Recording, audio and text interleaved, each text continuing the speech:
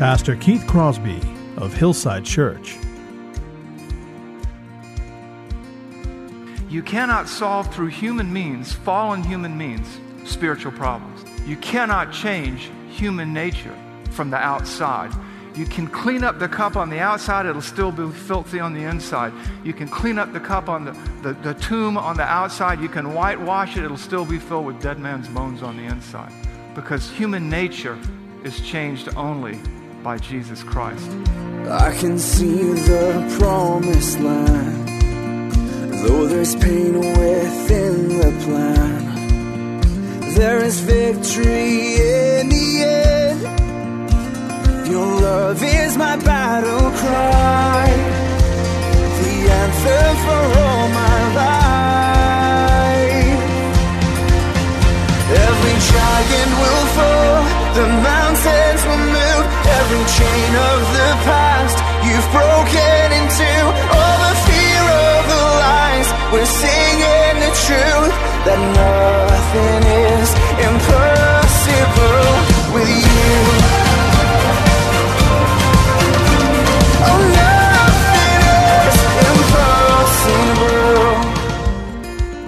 Hello and welcome to today's edition of Grace to Live with Keith Crosby, Senior Pastor at Hillside Church in San Jose, California. We are so happy that you've chosen to spend time with us on the program today. And as always, we would encourage you to follow along with us in your Bibles if you can.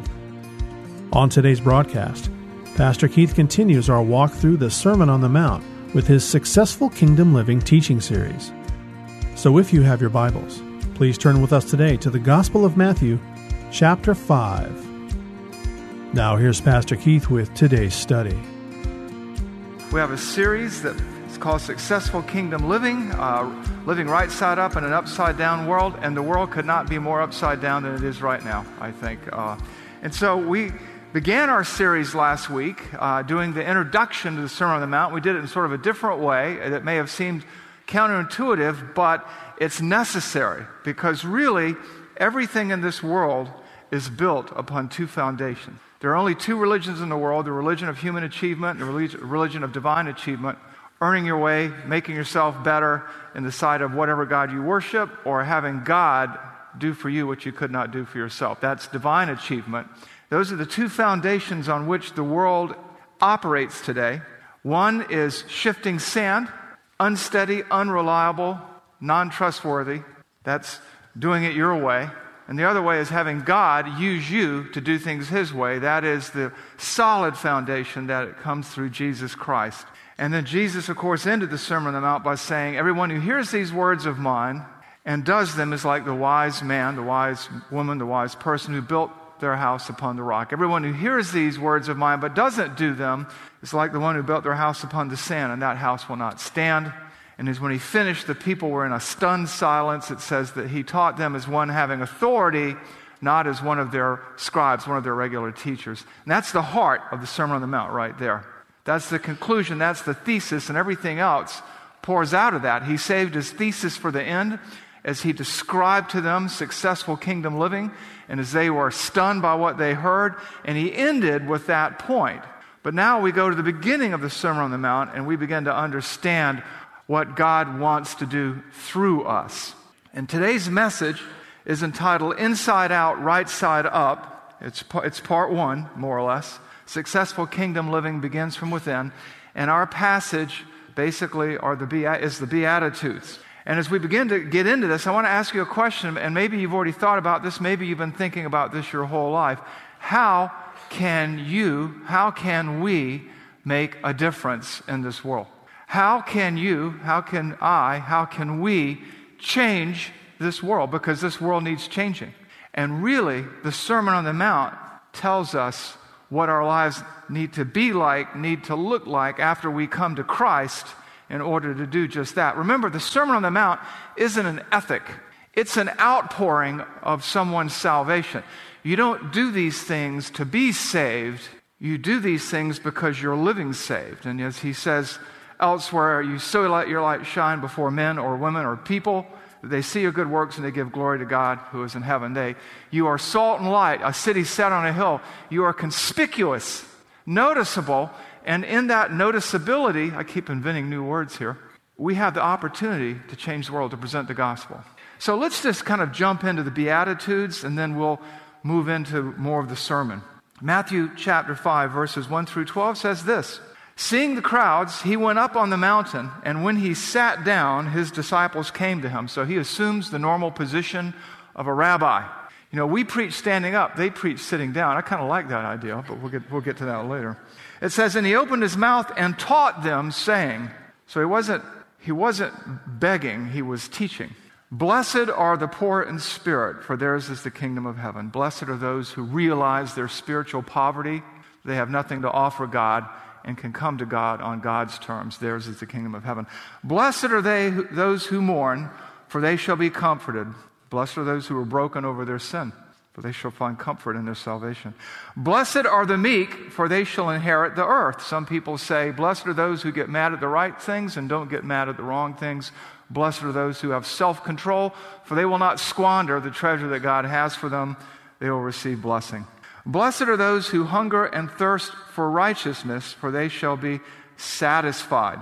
Blessed are those who want all of what God has to offer, who want to do the will of God all the time, who want to do what God requires of them all the time, who hunger for it, who thirst for it, for they shall find satisfaction in Him. Blessed are the merciful, for they shall receive mercy. Blessed are those who are kind, tender-hearted, and forgiving, because God has forgiven them. They'll receive mercy. Blessed are the pure in heart, for they shall see God. Blessed are those who want God's agenda, not their own, who don't have wrong motivations, who are pure in their love for God and their desire to serve God. Blessed are the peacemakers. And another translation might say, blessed are the reconcilers, for they shall be called sons of God. Those who want to see men and God reconcile to one another, they shall be called the sons of God. Blessed are the persecuted for righteousness' sake, for theirs is the kingdom of heaven. Blessed who live out their faith in a conspicuous way and suffer for it, for theirs is the kingdom of heaven. And then he goes on to comment after this, Jesus does. Blessed are you when others revile you and persecute you and utter all kinds of evil against you falsely on my account. How many times have you worked in a place where there's a Christian troublemaker, and when they shoot themselves in the foot and everybody's mad at them, they claim they've been persecuted? That's not what's going on here. It says, rejoice and be glad, for your reward in heaven is great, for so they persecuted the prophets who were before you. As I read the Sermon on the Mount and understand its structure, that's the sermon, and everything else that comes after that is application, is what that kind of living, that kind of kingdom living looks like in terms of prayer, giving, service, the way people live. These are the heart conditions that drive all the applications that come from verse 13 all the way through the end of chapter 7. And as you think about that, think about this, and I want you to stay with me. This is going to be kind of a different sermon today. Imagine going to the doctor and I know that some of you I've had a bad rotator cuff, I had a little tune-up a few years ago. You go to the doctor because you can't sleep, because you're in great pain, and you say, doctor, it hurts when I do this. And she says, don't do that. And you're like, well, there's no PET scan, there's no MRI, there's no X-ray. And so you walk around trying not to do this, but sooner or later, being human, you're going to do that, aren't you? Because this problem has not been fixed. And sooner or later, you're going to move that shoulder and it's going to hurt. Let's move on to something a little more closer to home for some of you. I won't name any names today. A couple of you passed me on the freeway the other day, and I saw that white blur, and, Los Angeles is in the midst of an incredible crisis right now. They have had, in 1 year, about 20,000 hit-and-run collisions. Think about that. And the collisions are between cars and people. 27 people died in hit-and-run crashes in L.A. in 1 year, and 144 others were severely injured. Now think about that. How to solve that problem? How do you solve that problem? I know. We'll make speeding against the law. There it is. We'll pass laws. We'll create institutions and programs that make it illegal to have an accident and leave the scene of the crime. We'll design structures. We'll have driver's ed in schools. We'll indoctrinate children to treat people the right way so that when they have an accident, they don't leave. We'll tell people, don't drive recklessly. How's that working for you? We'll establish speed limits. Oh, we've already done all that, haven't we? That's kind of like saying, don't do this, and your shoulder won't hurt. National Public Radio tells the story of Izzy, a 17-year-old boy who was riding his bicycle, and he was stabbed to death. He was stabbed, and as first responders got there, he unfortunately bled to death. They tried to save him. He was the 55th murder victim by stabbing in his hometown that year. And since then, at least 7 more teenagers have been stabbed. In his hometown, there are more stabbings and shootings than there ever have been. And in fact, in his hometown, crime, murder, stabbing, shootings, all this stuff, violence, gang violence, drive-bys, have exceeded the shootings, the stabbings, the drive-bys, the murders, have exceeded those in New York City. What can his town do about that?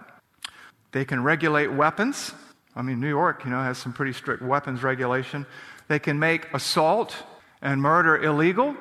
They can pass laws. They can create institutions to regulate behavior. And someone suggested, well, maybe they should just ban handguns. The problem is that Izzy's town is London, England. And London, England has had all those laws and all those regulations on the books forever and ever and ever. And you know what? In most cities, it's against the law to assault people, to stab people, to kill people, to shoot people, to murder people. So what are you going to do? Outlaw murder, outlaw knives, outlaw bicycles? Izzy's town isn't the problem. It's an international city. I mean, London, England, more murders than New York City? Who would have thunk? What's the solution? I mean, outlawing speeding, outlawing crime. What are you going to do? We're told today, too, that poverty, discrimination, racism, and those kind of things need to be addressed, that they're on the increase. What can you do about that? Well, we could pass laws against discrimination. We could appropriate resources to fight poverty. We could declare war on poverty. We can educate people in the school systems. We can make it illegal to discriminate against people on the basis of race, sex, age, national origin, whatever. Here's the problem with that. In his 1964 State of the Union address, I dare say some of you might have even heard it, Lyndon Baines Johnson declared war on poverty, made it his business to outlaw poverty. Federal and state governments followed suit, and today, and at least as late as 2016, we spent over $1 trillion in the war on poverty. 24.4% of the gross domestic product, 24% of everything produced and everything else has been allocated in that direction. In 1964, the federal government made it a federal offense to discriminate against people on the basis of race, national origin, age, gender, sex, whatever you want to call it. They're both one and the same. And states followed suit, and it's against the law in every 50 state, every state in the union. So what's the problem? There have been social justice movements in place since the French Revolution, the Russian Revolution, the Cultural Revolution in China, creating the year zero in Cambodia. People have used all kinds of methods, coercive, legislative, doctrinaire, passed laws, created institutions. But the problem is that you cannot solve a spiritual, theological problem from the outside in. You're just putting a coat of paint over a rotten building or a rusted automobile frame or the decaying hull of a ship. And in the end, it collapses from within. You cannot solve through human means, fallen human means, spiritual problems. You cannot change human nature from the outside. You can clean up the cup on the outside, it'll still be filthy on the inside. You can clean up the cup on the tomb on the outside, you can whitewash it, it'll still be filled with dead man's bones on the inside.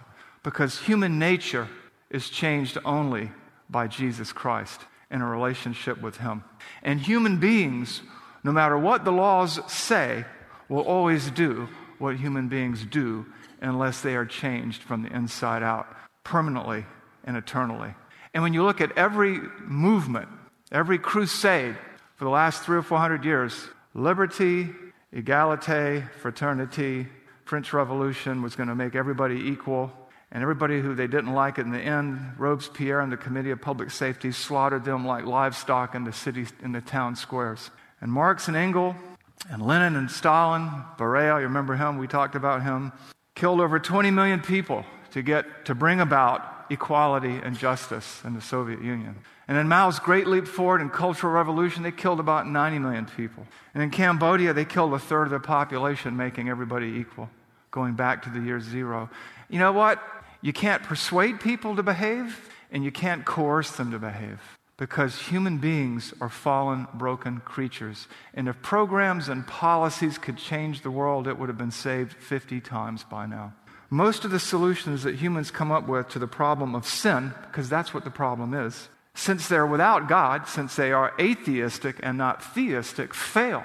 And you know, we are the freest country in the world, and we have it better than any other country. I stood on an island called Tarawa in 2001 with a Melanesian pastor's wife. And she was telling me how inferior Micronesians, Hawaiians, are. I went to the former Soviet Union to train pastors, and I heard Slavs talk about how inferior non-Slavs were. These were professing Christians. When I lived in South and Central Florida in the hotel business and we assembled work teams and put them together, at that time I was a little less culturally savvy, and so we put a work team together with Puerto Ricans and Cubans. And somebody asked a Cubano, "Where are you from?" And he said, "I'm from Havana." And the Puerto Rican goes, "What floor?" Because every Cuban's from Havana. What floor? Because you guys got. And the point of the matter is, discrimination, racism, whatever you want to call it, is everywhere. And it's not going to go away ever until Christ returns. People want solutions to their problems, and that's a good thing. And we want to end crime, and we want to end hit and runs, and we want to end murder. We want to end all these things. But the problem is, particularly in the church with the social gospel movement, is we get sucked into doing it the world's way, and we have almost no effect at all. If you look at all the mainline denominations, United Methodist Church, Presbyterian Church USA, United Church of Christ, Congregational Church of America, Episcopal Church USA, they're going to cease to exist by about 2025 because they've walked away from the gospel and they've gotten involved in social action as if this life is the only life that counts. And this life is short and eternity is long. And I'm not saying that we shouldn't help people and do our bit, do our thing, do our best. But what I am telling you is when you take your eyes off of the gospel, you will fail. You will fail. And the only way that you and I can change the world is through successful kingdom living. Otherwise, we're just putting lipstick on a pig or a coat of paint over a collapsing house that has no foundation. And for us, the way to do that is to embrace what we find here in the Sermon on the Mount and in the Beatitudes. And in that way, we can, living out our lives with so-called successful kingdom living, cause people to stop and stare and ask, what in the world makes us different?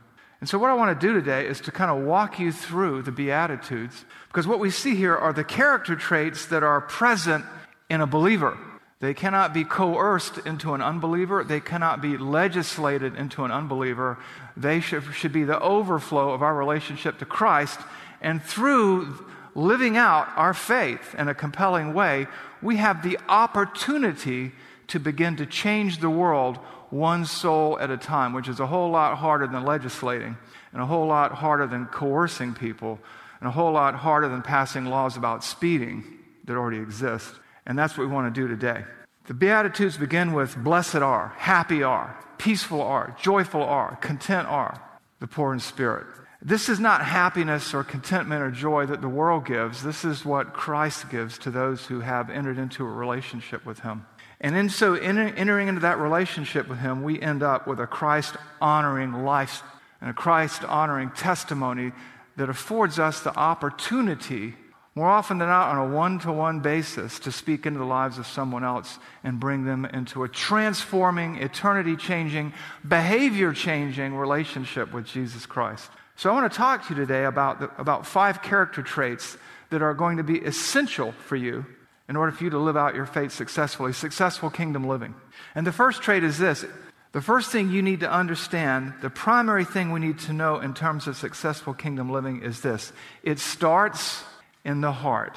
The first trait is found, it begins in the heart. You see that in Matthew 5, 3 through 8. Blessed are the poor in spirit. Blessed are those who mourn. Blessed are the meek. Blessed are those who hunger and thirst for righteousness. Blessed are the merciful. Blessed are the pure in heart. It all begins from within. These are all heart things, heart conditions that arise, that erupt, that emanate from a saving relationship with Jesus Christ, where the Holy Spirit has taken up residence in a person's life and has begun to transform the way they live and think and speak and do. Successful kingdom living begins for us with salvation and the change it brings. World-changing, life-changing, inside-out change.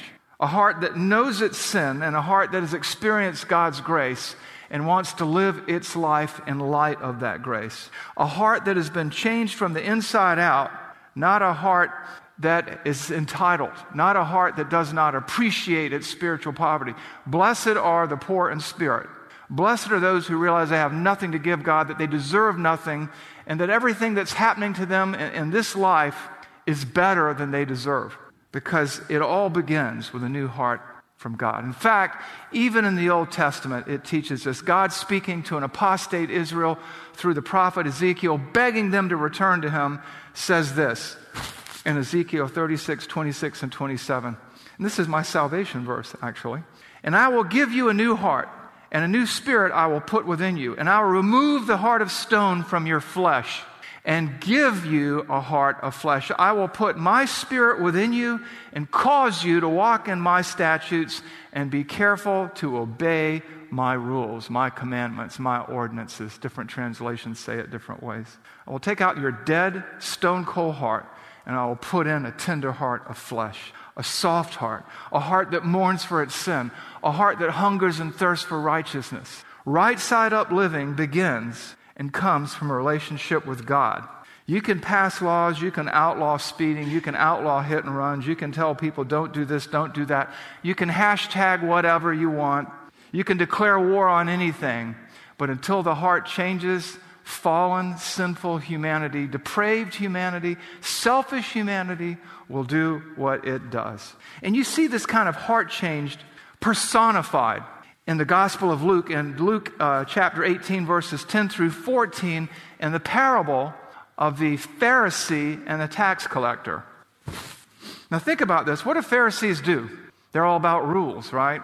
The Pharisees thought the law of Moses wasn't enough, so they legislated all these other moral customs and mores that went beyond the law to change Israel. How did that work for them? They killed their Messiah. So we have this parable of the Pharisee and the tax collector. I think in the King James it says publican and the tax collector. And we have this beginning in Luke 18, verse 10. 2 men went up to the temple to pray, one a Pharisee and the other a tax collector.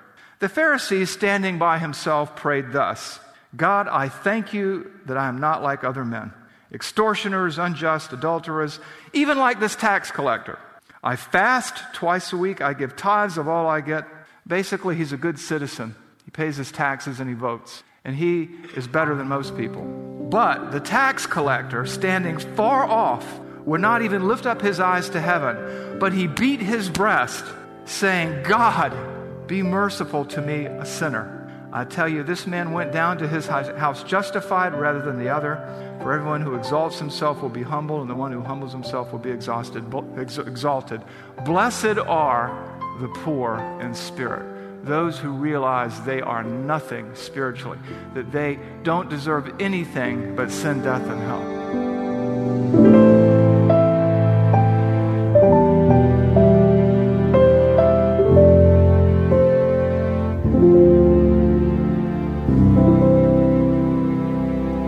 Pastor Keith Crosby on today's edition of Grace to Live.